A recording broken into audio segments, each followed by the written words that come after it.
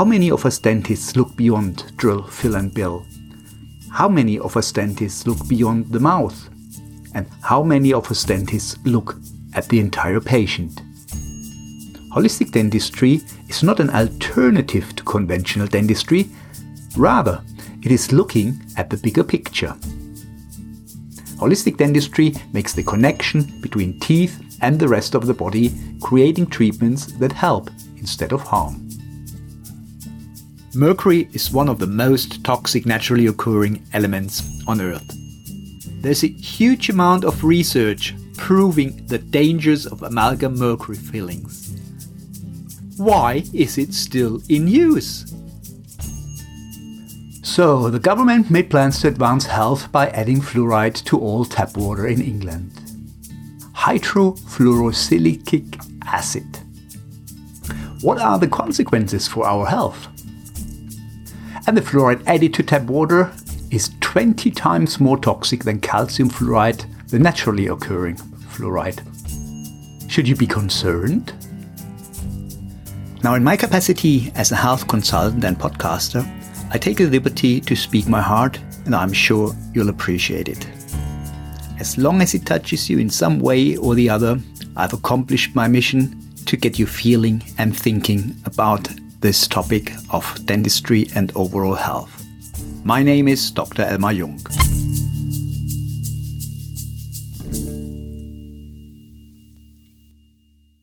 Elmar, it is fantastic to have you on Speaking Naturally. We have met before, of course. We've both been involved in this area of integrative and holistic health for many years.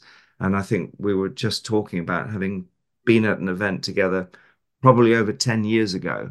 But I also know loads of patients, including some that are very close to me and work in my team, who've been seeing you as a holistic dentist, and really remarkably pleased that they're seeing you and not a conventional dentist. So today, Elmar, we're going to be having a conversation about lots of stuff that is important to people, particularly in relation to this extraordinarily important connection between our mouths, our buccal cavity, and the rest of our health. And we're going to be touching on a subject that a lot of people are not thinking a lot about, which is the oralome. Everyone is very familiar with the microbiome in the human gut, and we know we need to look after it by having lots of fiber and polyphenols.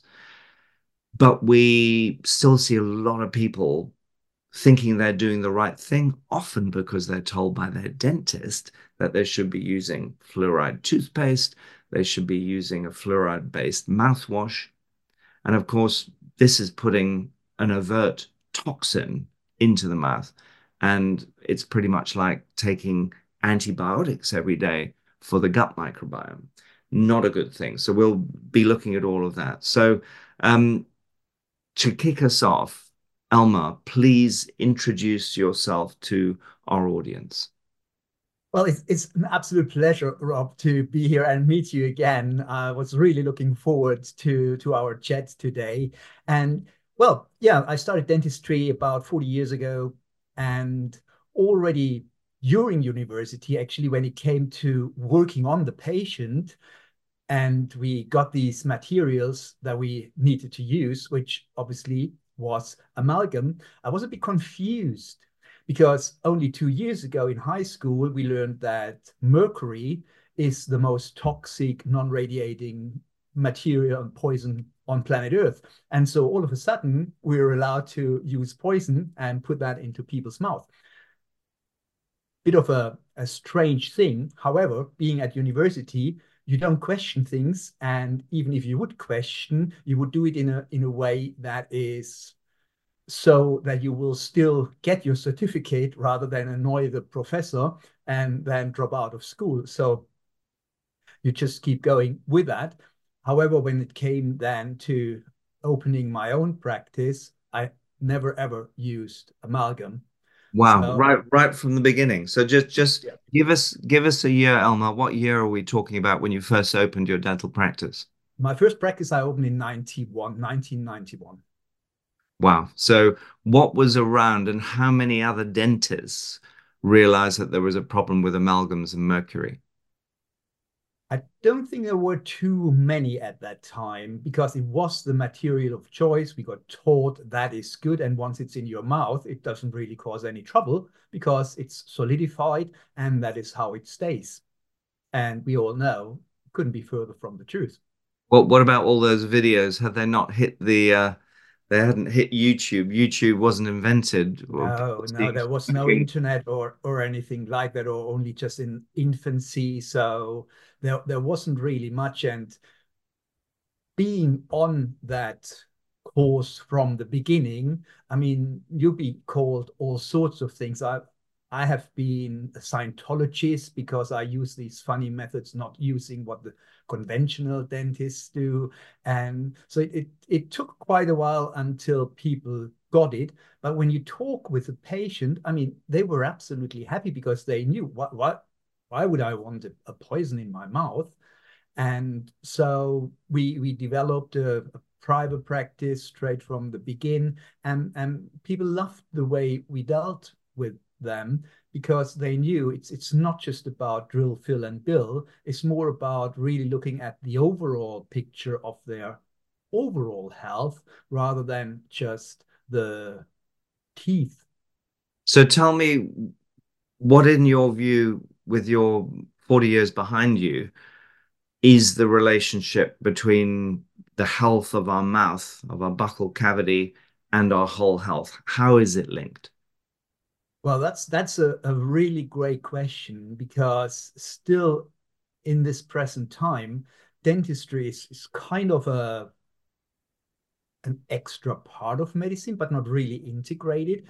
And from my point of view, dentistry, with all the disciplines involved, is central to our overall health.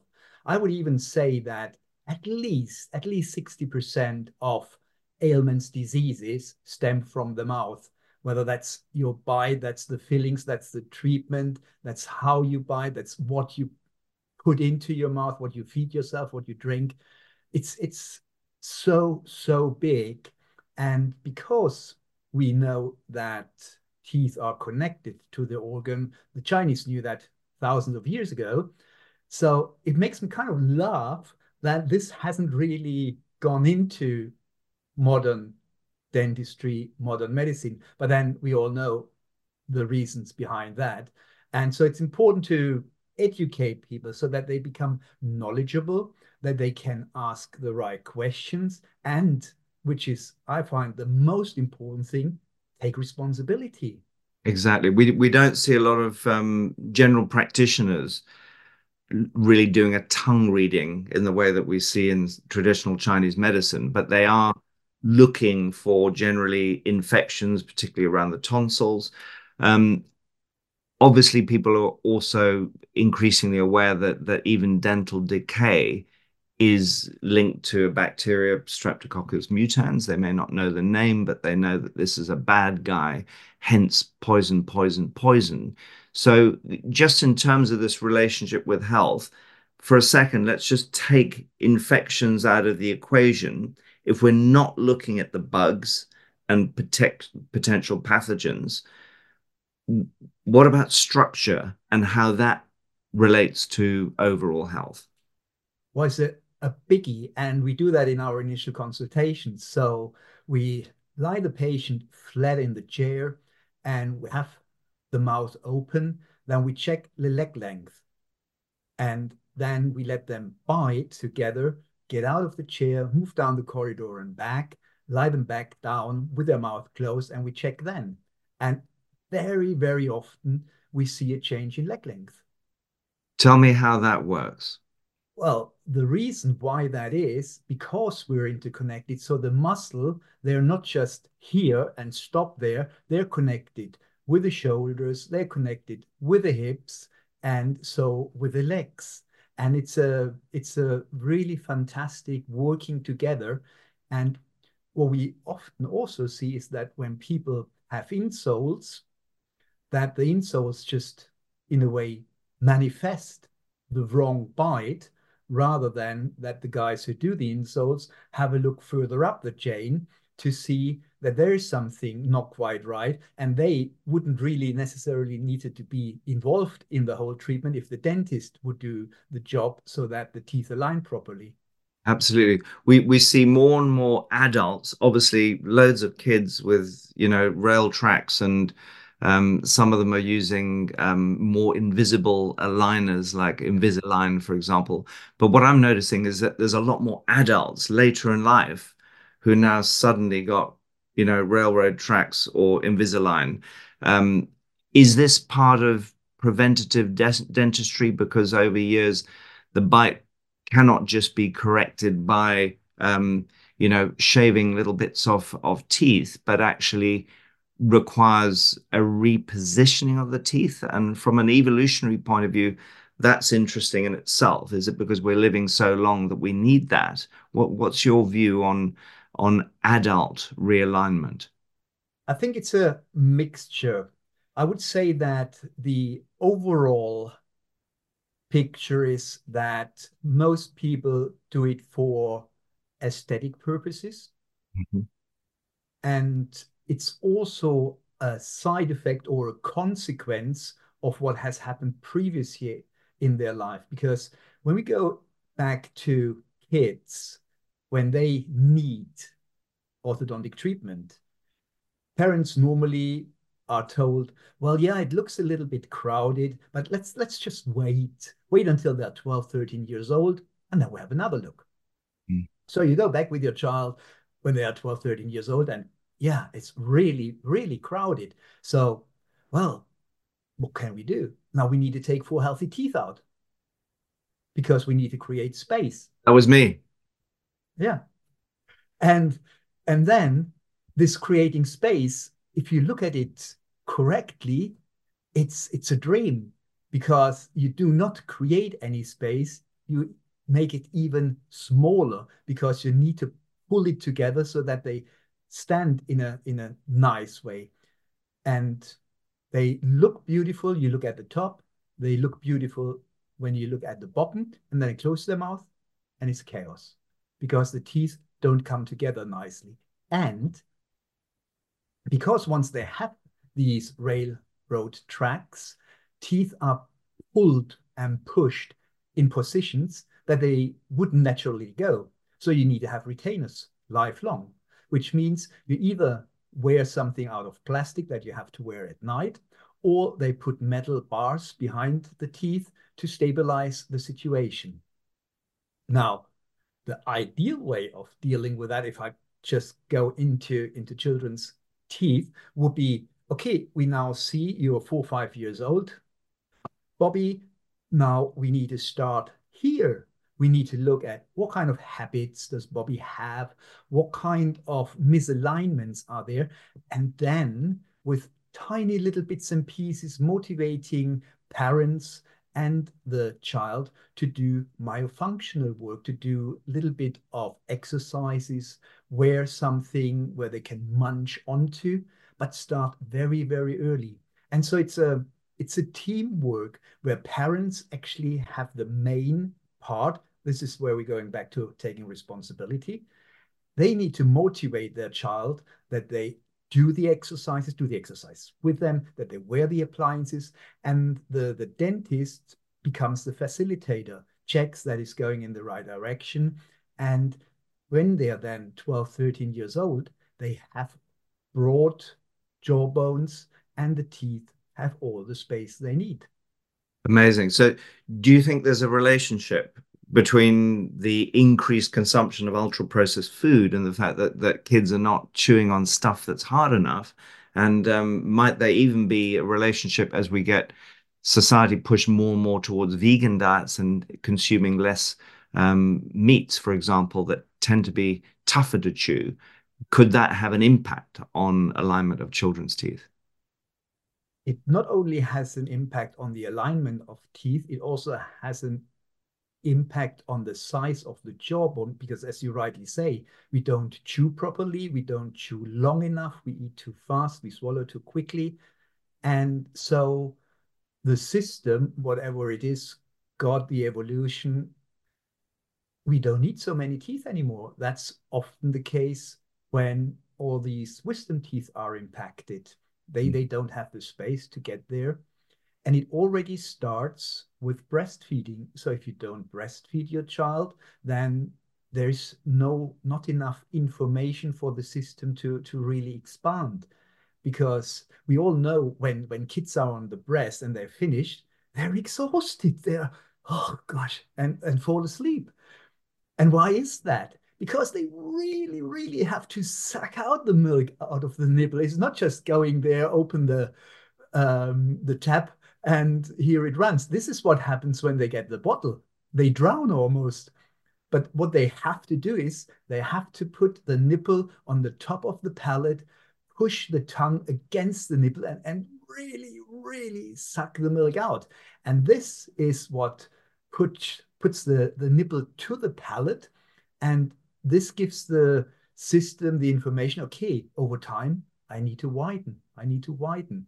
And so doing breastfeeding for at least 6 months is the best thing that can really happen to kids done properly. Because we see also that kids who are breastfed are far less likely to develop food allergies, asthma, gut issues. They know how to swallow properly, they know how to breathe properly.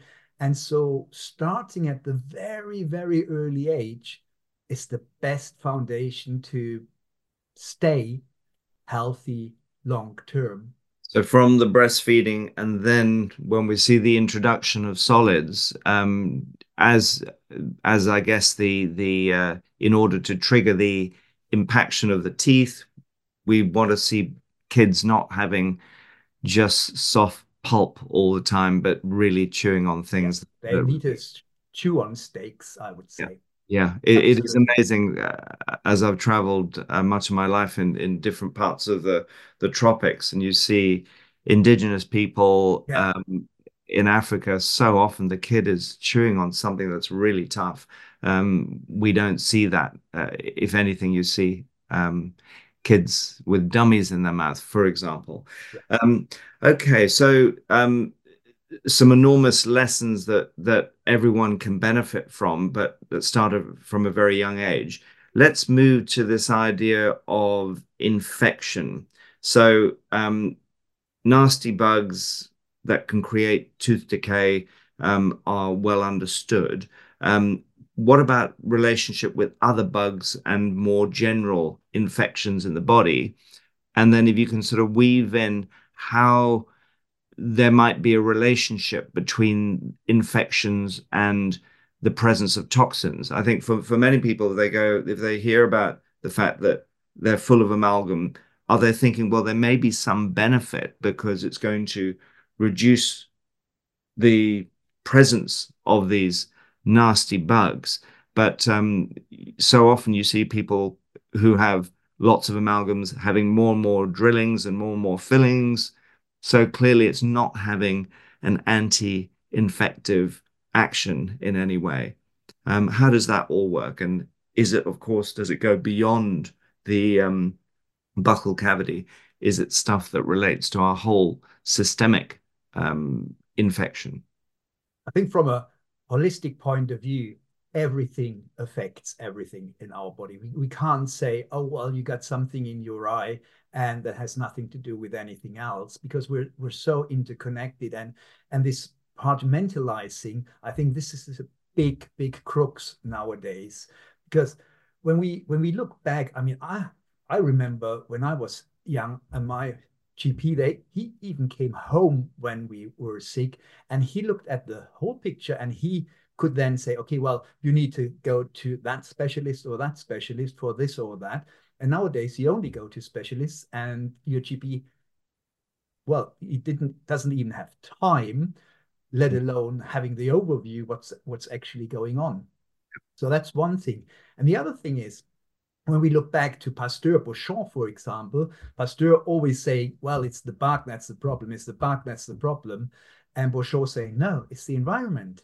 And so we really need to get this into people's head that yes, there are bugs that are dangerous, that cause problems, but bugs can only strive when they get the environment to do so. They're opportunistic critters.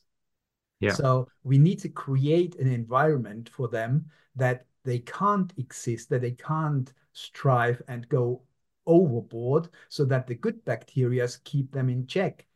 And I mean, we wrote that in the article where we say man has billions of bacteria. So without bacteria, we wouldn't even be here. But Mm. it's this balance, whether that's with our bite, whether that's with the bacteria, with the food we eat. It's all about balance. And so, yeah, if you have metals in your mouth, obviously that makes a disbalance and a dysbiosis in your mouth. And if you have a dysbiosis in your mouth, obviously you will have a dysbiosis in your gut. And then you have a dysbiosis in your brain, because we know that this all, again, is interconnected. The vagus nerve, the nervous trigeminus from the jawbone, everywhere there, the bacteria can travel. They travel through the bloodstream, they cross the blood-brain barrier, and in they are. So we really need to find a way to make sure we are balanced. And teeth is a big issue here, because people who don't brush their teeth, for example, they have I think it's about 65% higher chance of getting brain problems, Alzheimer's, Parkinson's, even MS. And just by not cleaning your oral cavity. And then if we look at cleaning the oral cavity, what does that mean? Well, I Well, was yeah, going to ask brushing. you that Exactly. exact question. Tell us what it does mean. Tell us Well, how to do it properly. how much of a space do teeth take in your mouth? It's about 10, max 20%. And then you have the cheek, we have the gum, and we have this big, big organ called tongue. Mm. And so cleaning your oral cavity means absolutely brush your teeth.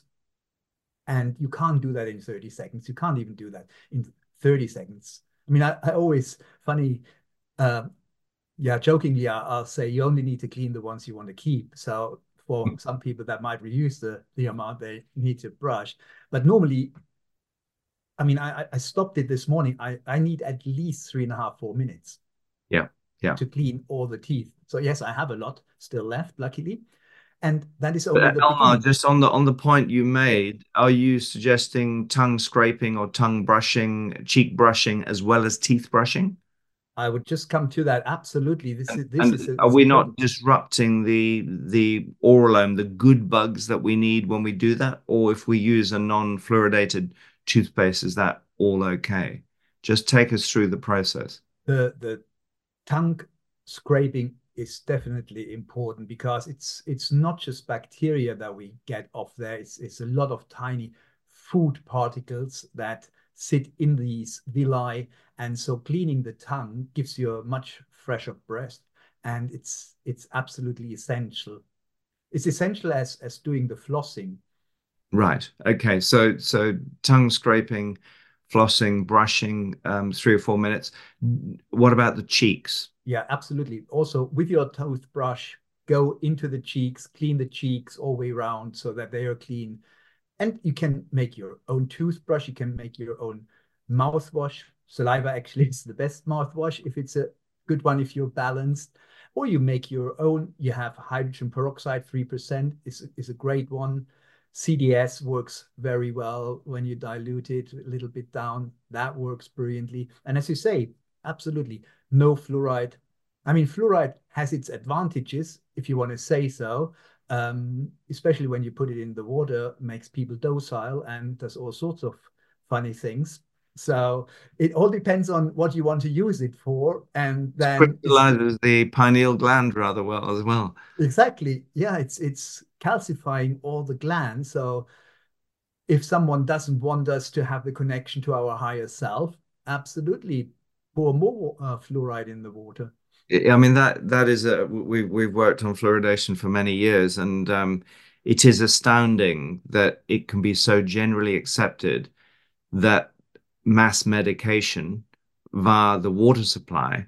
When you look at the sort of toxicology of it, it's particularly interesting because the amount of drinking water that people consume, either as water, in beverages, in cooking, varies dramatically from person to person. And if you look at an athlete, for example, that may be perspiring heavily, um, particularly an endurance athlete, you might be consuming four liters of water a day, versus someone else who might have, less than 1 liter. So it's a very approximate way.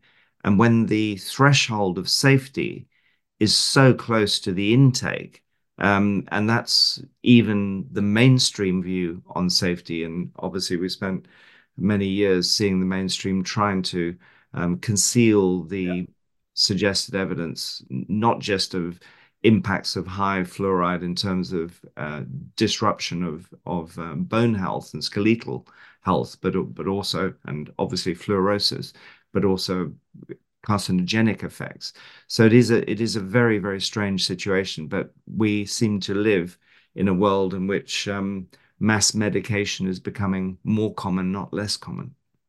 Yeah, and there's a very interesting thing happened in Switzerland, because Basel, they did, for example, fluoridation for more than 40 years, and then they gathered their data, and they were really surprised because they weren't any better in tooth decay or preventing tooth decay, that they recommended to stop the water fluoridation. And they said, you can't do that. There's actually a lack of evidence of that water fluoridation is more effective than other measures. And yeah, tooth decay that actually rose in Basel despite having the water fluoridation. So I don't really get it why in the UK now there's such a big emphasis from all the professional bodies to get the water fluoridated again. And it's actually violating medical ethics, I would say. If we look at the Nuremberg Code, it's clearly that whatever goes into your body, you need to have, or need to at least give the consent, or need to know what's going in the body and is doing for your body. Well, So in a world in which we've had a mass vaccination program with experimental yeah, mRNA vaccines, that you is no shouldn't be surprise. surprised. I think a lot of it is dogma, and it is down to dogma.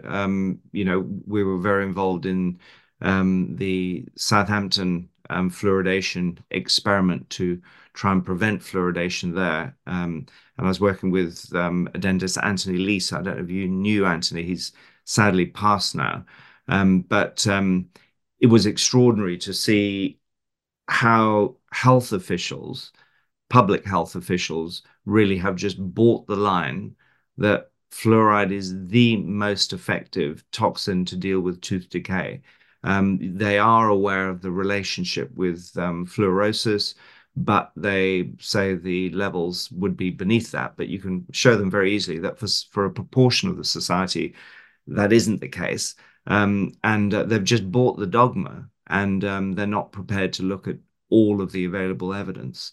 Absolutely. They're just parroting what they say, but they don't go to the source where they get the real facts. Yeah.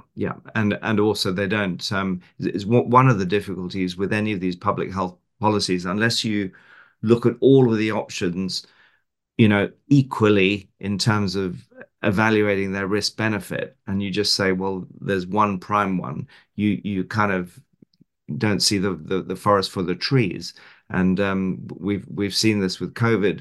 We certainly see it with dentistry, and obviously the relationship between diets. I mean, I appreciate the Labour Party at the moment is very keen to get young kids into preschools and primary schools and teach them all about teeth brushing, and that again is symptomatic of the fact that there is this ever increasing deterioration in oral health amongst children. But how much is that related to the kinds of foods they consume, how much of that is related to the Absolutely. lack of supervision that occurs, that used to occur around dinner tables, for example, as more and more people no longer eat around a dinner table, is the breakdown. And of course, this is why we're all at risk of increasingly being subject to nanny states, because the sense of personal responsibility. But okay. One more thing with the fluoridation that is also very important. If you fluoridate water, I mean, how much water is actually drunk? I think it's 10%, and the rest of the 90%, they go in the environment. So we really have an environmental issue here. Absolutely. And of course, the hydrofluorosilicic acid that is used in fluoridation ain't the same as the small amounts of sodium or potassium fluoride or Exactly. fluoride ions that you'll find naturally in river waters. That I remember many years ago, that would be always the argument that we would find. So fluoride occurs naturally. I mean, if you look at the European Food Supplements Directive, you'll see that fluoride is listed in Annex 1 as a nutrient, as a micronutrient. And again, that's part of the dogma that it's been sitting there for so long in public health circles as being this magical nutrient that facilitates oral health and reduces dental caries. And of course, that whole mechanism is a pharmaceutical mechanism. It's a pharmaceutical mechanism. As you know only too well, it disturbs the whole carbohydrate cycling and the ability for Streptococcus mutans to create plaques and then create decay. But it is working as a drug, and therefore it is a mass medication strategy. So on the fluoride question, for people I know in the UK, for example, a little over 15% of the water supply is fluoridated. In Ireland, of course, and of course, we also have the North-South Survey in Ireland that, again, a fantastic piece of work that, should have immediately stopped fluoridation, but it hasn't. 75% of the water in the Republic of Ireland is fluoridated. In the United States and Oh, yeah.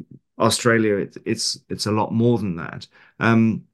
What do you advise to people to ensure that they're not consuming fluoridated water when they live in an area where the municipal water is fluoridated? Well, you have a couple of options. Either you buy water where you know that it's not fluoridated, or you have a filter system in your house or on your tap or near the tap where you can put the water in to filter the water. Okay, so and the filter systems, well, you would support reverse osmosis or distillation, but which obviously will remove it and also remove xenoestrogens. One of the difficulties is that they create very empty water that has this capacity to then pull trace minerals or ultra trace minerals out of the body. Um, are you in support of systems that then will look at, if you like, reconditioning that water with additional minerals and perhaps even restructuring it? Are you have you got into the whole field of structured waters and how they may benefit health? Well, structured water is absolutely beneficial, and that's what we do at home. We have the the filters or the mirrors from our um, treatments. We use them to make the water really energized. And we also add, when we distill water, but also when we drink non-distillated water, only the restructured water, we use fulvic minerals.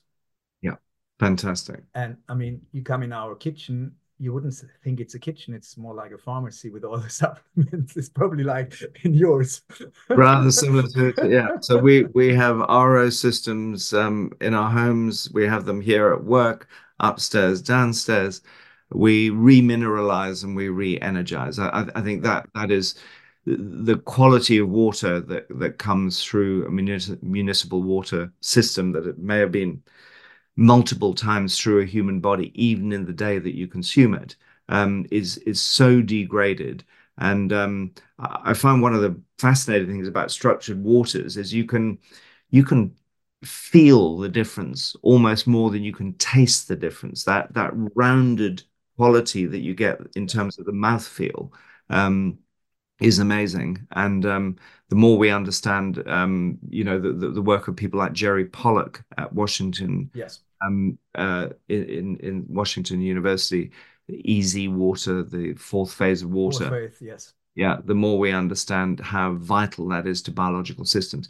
So, It's also when you look at the work from Masuro Emoto, yes. and they are there is a difference, and you can actually show it how the crystals look in different ways, from tap water to energized water, or just the words we speak.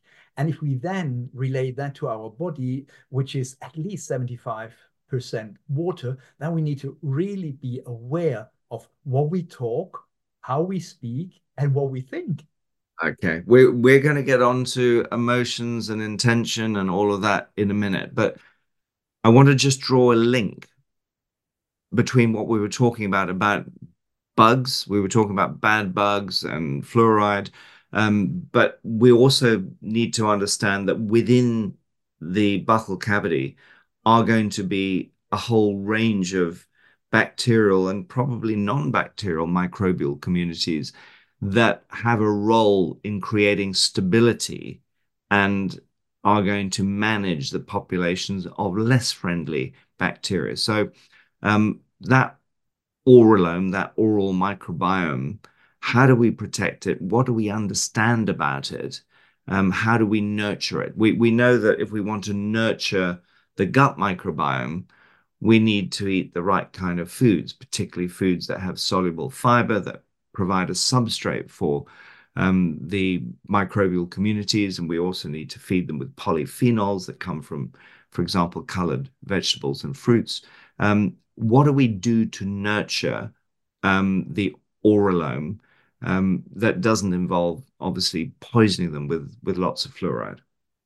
I think a foundation to do the right thing is become metal free in your mouth, Okay. because that has a huge effect. If we see at amalgam that's still in a lot of people's mouth and it's leaching out, so that has a detrimental effect on the oral biome. And if you then have other metals in your mouth, that gives the battery effect. And so that's not a healthy environment for the good bugs. Talk us through the what you call the battery effect, the electrochemical role of metals in the mouth, how that might work. Because we're effectively you're saying that having metal in your mouth is like smoking to systemic health. It is the kind of number one thing that everyone will agree, apart from the few dentists that still believe it's the right way to go, but nearly everyone recognizes the science points to a pretty negative effect. So, talk us through the battery effect as distinct from the toxicity effect. Well, we know that amalgam fillings release mercury 24/7. And if you have dissimilar metals in a solution, then there's always an exchange of electrons. So the electrons from the less precious metal go towards the more precious metals, and you have a great solution, which is your saliva. And that is also why a lot of patients who have amalgam fillings and other metals, they have this kind of metallic taste in their mouth. And it's nothing else what they taste than this electron flow that comes from the amalgam to the crowns. And therefore, when you say, okay, I'll get rid of my amalgam fillings, you should actually also get rid of your gold crowns, because they are now contaminated with the mercury. And sometimes we see the dark blue, blackish spots on the gum around these metal crowns. It's nothing else than a deposition of mercury in the gum. So it's an intoxication of the gum in that area, because it was pulled into this area due to the difference in preciousness.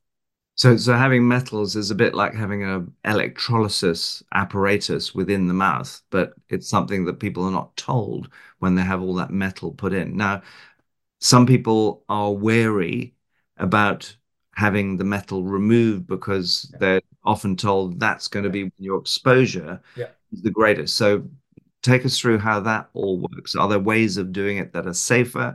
Can any dentist do it, or should it be only those who are specifically trained in safely removing metals from the mouth? I completely agree with people saying when you get amalgams removed, this is more toxic than anything else, and you rather keep your amalgam fillings. However, is this exactly as you say? There is a protocol to protect not only the patient, because the patient, they get it once, but the staff and the dentist, they get it 24/7 all the way round.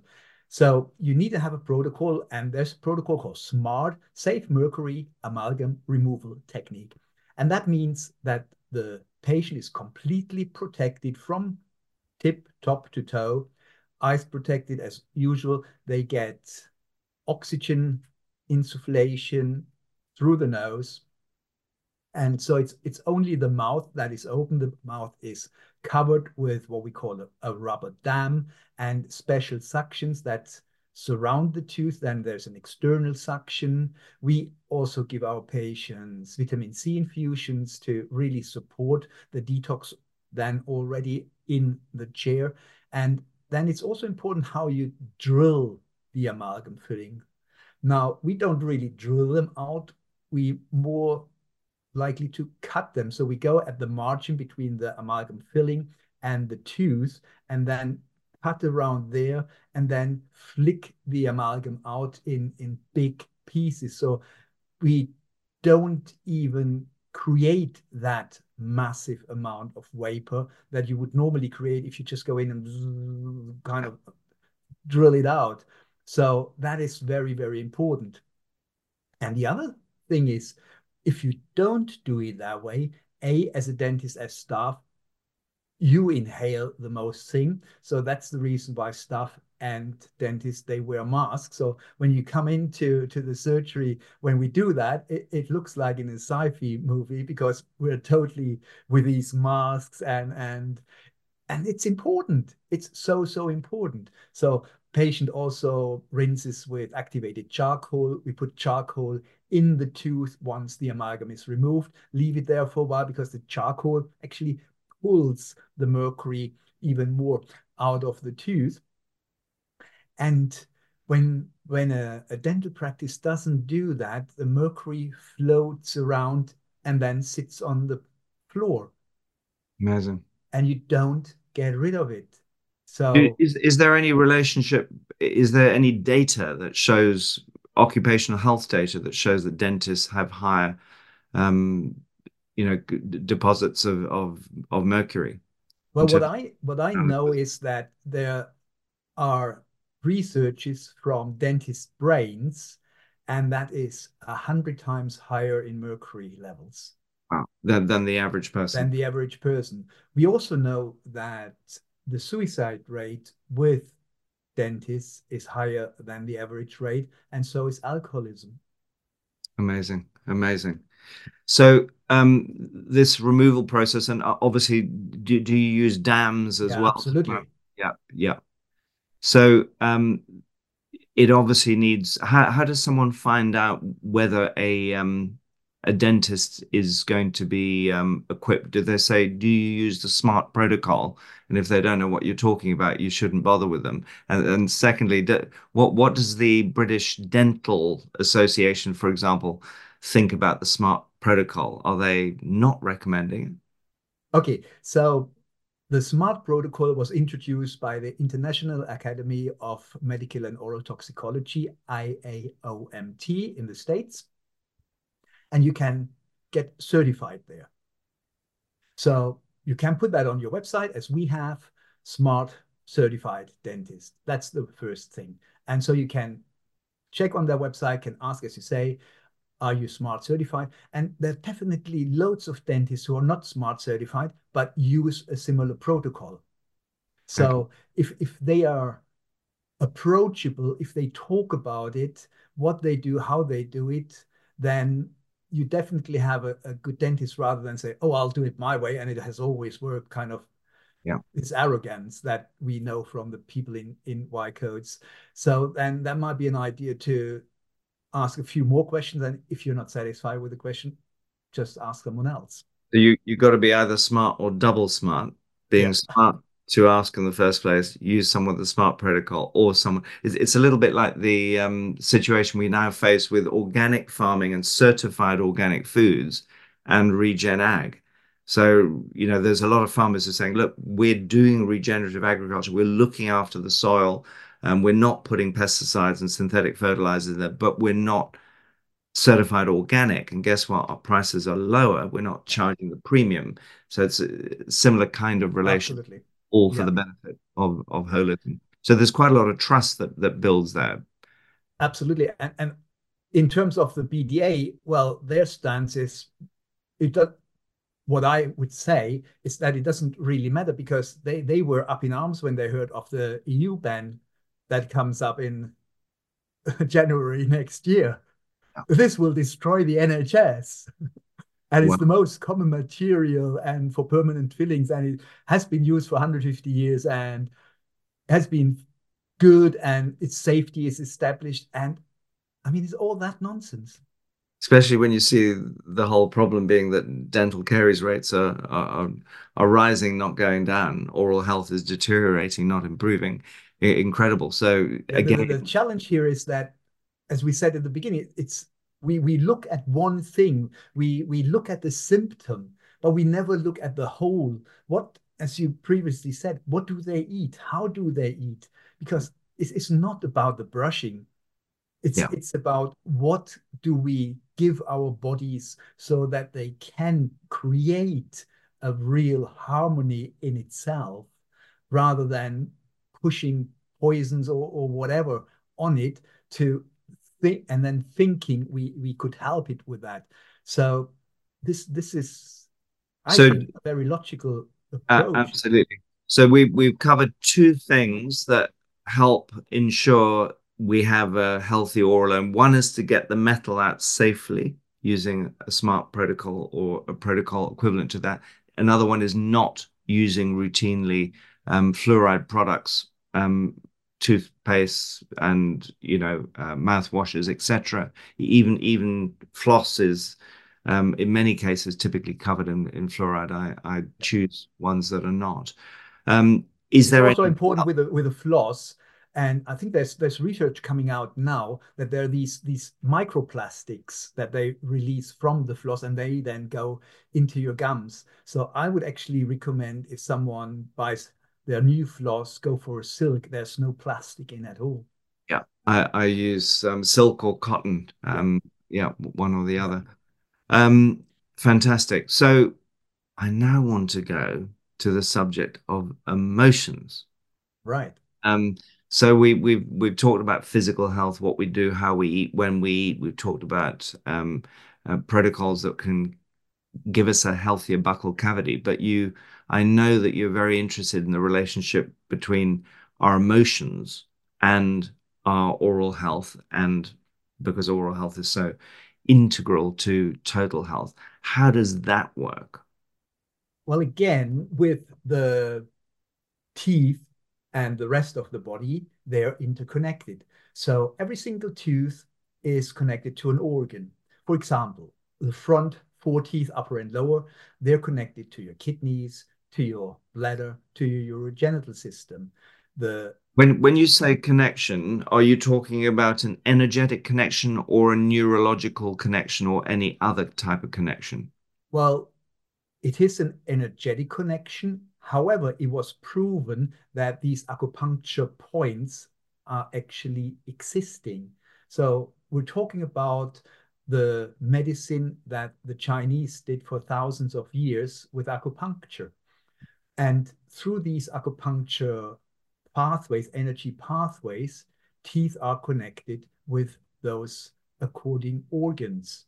So if, for example, you have a dead tooth in your mouth, then this can prevent the energy from flow properly.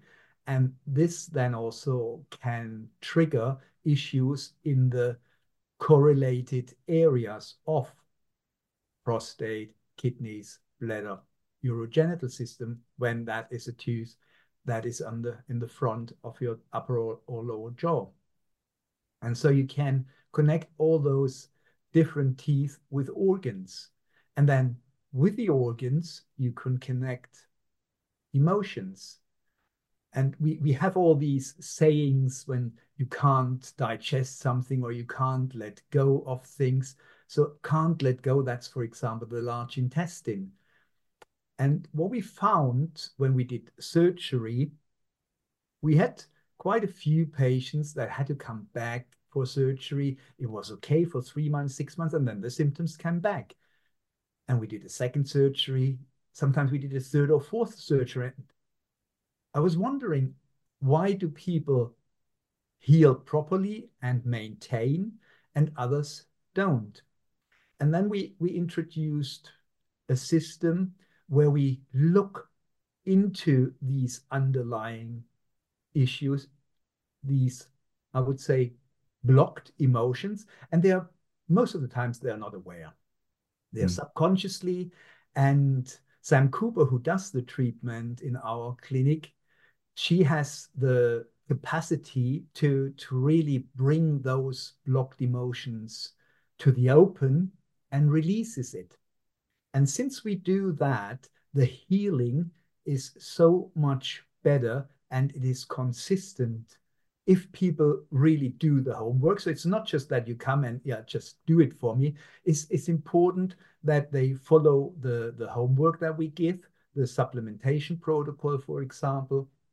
And it's a combination of light kinesiology, of the emotion cord from Dr. Bradley Nelson, and Gerdrike Hamer's German New Medicine, and Sam's intuition.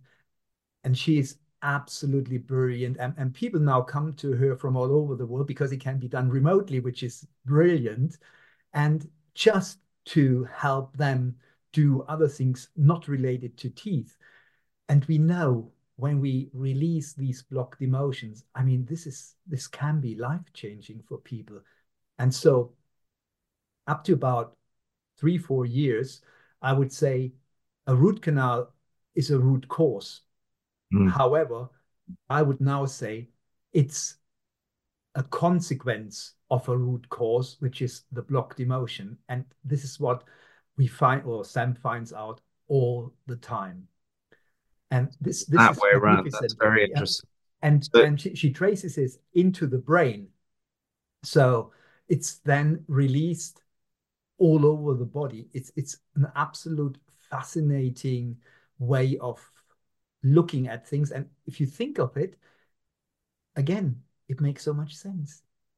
Absolutely. So, and of course, we've done an interview with Sam, who you know pretty well, don't you? I do, yes, absolutely. Being your wife, but so someone who has a root canal, does is it sufficient just to do the emotional work, or is that root canal? I mean, we're aware, obviously, that many people have a problem with a root canal because there might be some residual infection in there that creates persistent inflammatory and immune problem. But from an energetic point of view, can you overcome the presence of that root canal and just leave it be? Or, should it come? Because we hear more and more people saying, if you've got a tooth that's decayed right to the root, don't have a root canal, have the thing taken out and, perhaps have an implant. Are all the solutions able to be dealt with emotionally by someone of Sam's ability, or do we need to get to the physical as well and change whatever, root canal filling has been done? It really, really depends on the patient. There are people who have a high compensation level and they can deal with all sorts of things in their mouth. They get to their 90s, 100s with root canals with amalgam fillings. Mm. Now, when these people started out their life, they hadn't had that many toxins when they grew up.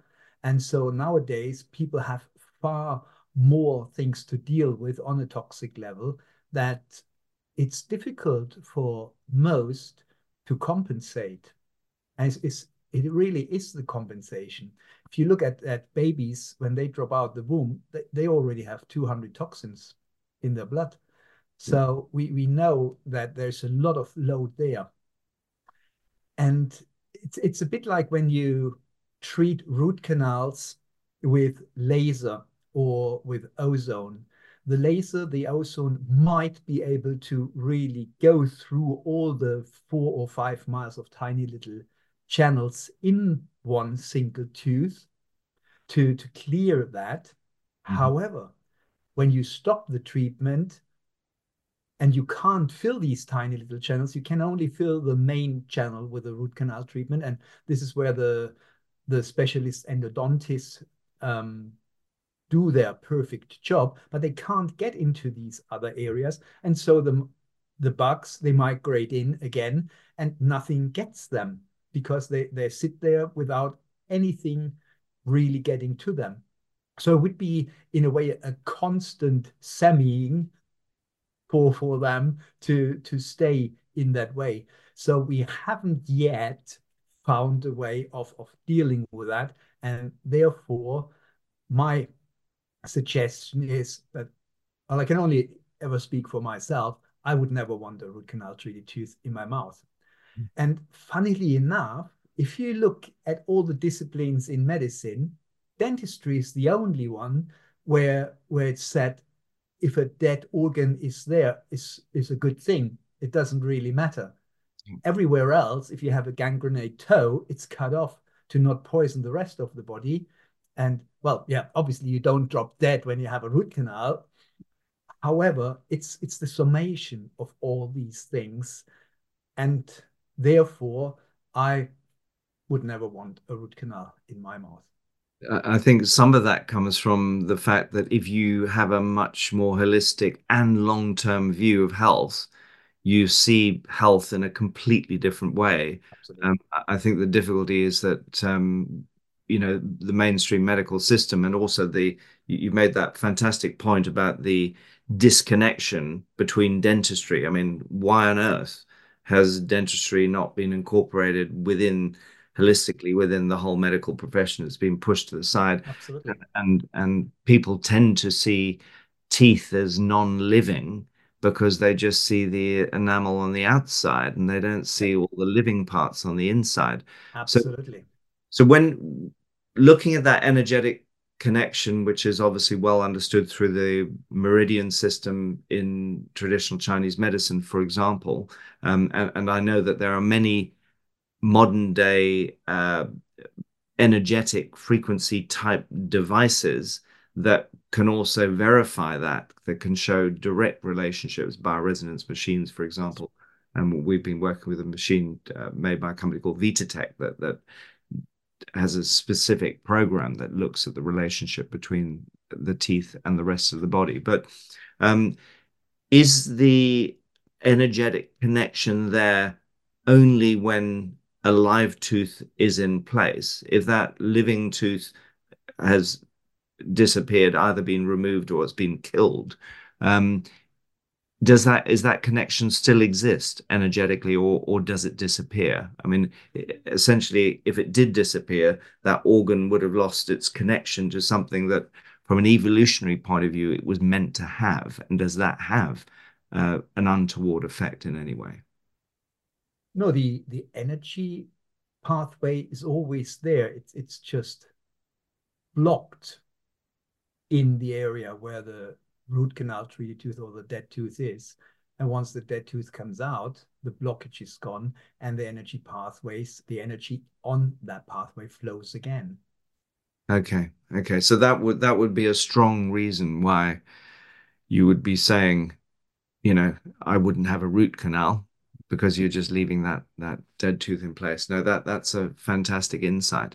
Um, It's also when you have a dead tooth, we look at the bacteria or the excretes from the bacteria.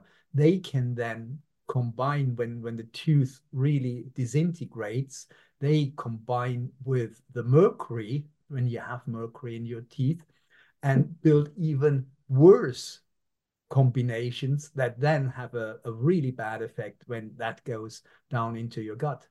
Yeah, yeah.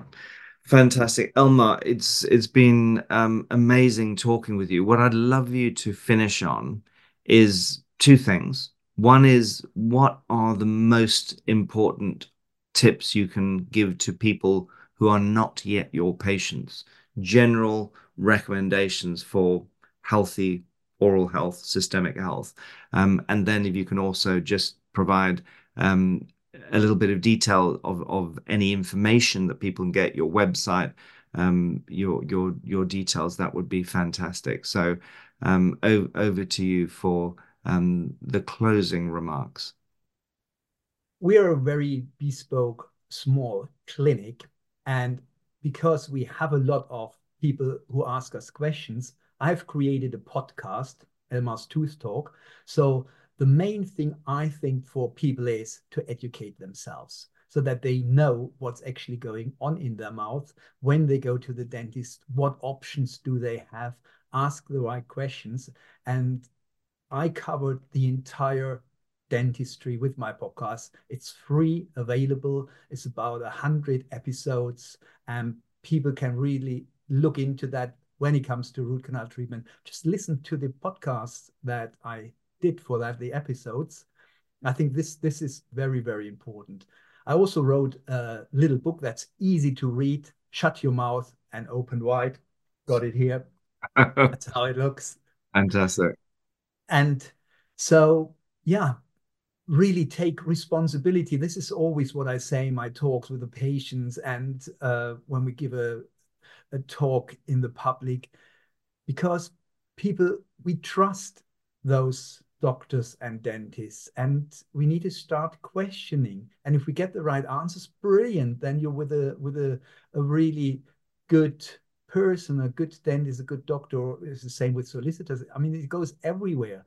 We need to have this due diligence in a way and be really more smart and also in a positive way aggressive, because it's our health that we want to really maintain and the health of our family, of our kids. And so there are no silly questions. Therefore, ask whatever you don't understand. Nowadays with the internet, brilliant. You have so many options to look at, although the internet can be quite a funny thing to get information. But yeah, have a look what other holistic dentists say, and also feel into your body what makes sense to you. What we were talking about, how does that feel to you? And if you say, God, that's bollocks, well, fine. That's your opinion, and that's fine. You're at that stage in your life, and then you are where you are. And this is sometimes important for us, that we then step towards our patients and pick them up where they are and lead them on the way that they want to go, but not yet know that this is the best for them. And if someone wants to look into the podcast, is www.dr-elmar-jung. That's dr hyphen Echo Lima Mike Alpha Romeo hyphen Jung. Jung, not Jung. That was quite funny. A couple of weeks ago, we had a new patient coming in, and because a lot of people say Jung, and he came in and said, "Oh my God, you're not Chinese." Oh my God. And they clearly haven't read any Carl Jung. That was the comment I was going to make. Any relative, Carl, any relative. Hence the link with Sam and emotions, but probably not. The amazing thing about oral health is that most people have a direct relationship at least twice a day with this part of the body. They don't necessarily have that same 2 times a day relationship with their liver or their kidneys or their lungs or any other organ. So you may be aware of the work of the Stanford behavioral scientist B.J. Fogg, who's written this fantastic book called Tiny Habits that helps people to get into healthier lifestyles. And what he's often looking for is think about something that you do every day and then use it as a trigger to do another healthy habit.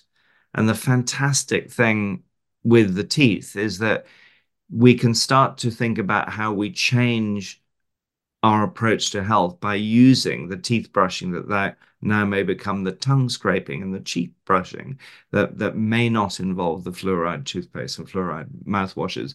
But immediately that we finish, we may do something else. Dare I say, some sit-ups, some pull-ups, some things that trigger mitochondria that we all need to maintain health. So it is a fantastic kind of ramp into taking responsibility for our health, something that sadly more and more people think that they should, cede that responsibility to, a doctor, an institution, a nation, a supranation, etc. Absolutely. So look, fantastic. There was one, sorry to interrupt. Yes, There was no, one Karen. point we haven't actually got into, which is very, very important, and that's the breathing. Well, look, please, before we finish, tell us about breathing. Breathing obviously is critical to health. Now we want to know how it's critical to oral health in particular. A lot of our patients, when we ask them and we do certain tests, they breathe through their mouth. Mhm. So when you do breathe through the mouth during the night, this will dry out your mouth. And the saliva is the one liquid that you need in your mouth to swamp away the bacteria. Also, breathing through the nose filters the way the air goes into your lungs. That's not happening in that degree when you breathe through your mouth.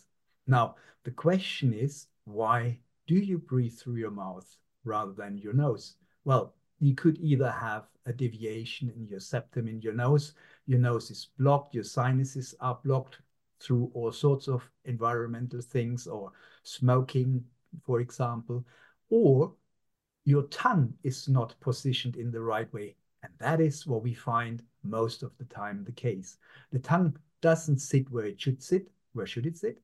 Behind the top teeth, but not touching the teeth, but the palate. If the tongue's not sitting there at night, it's further back.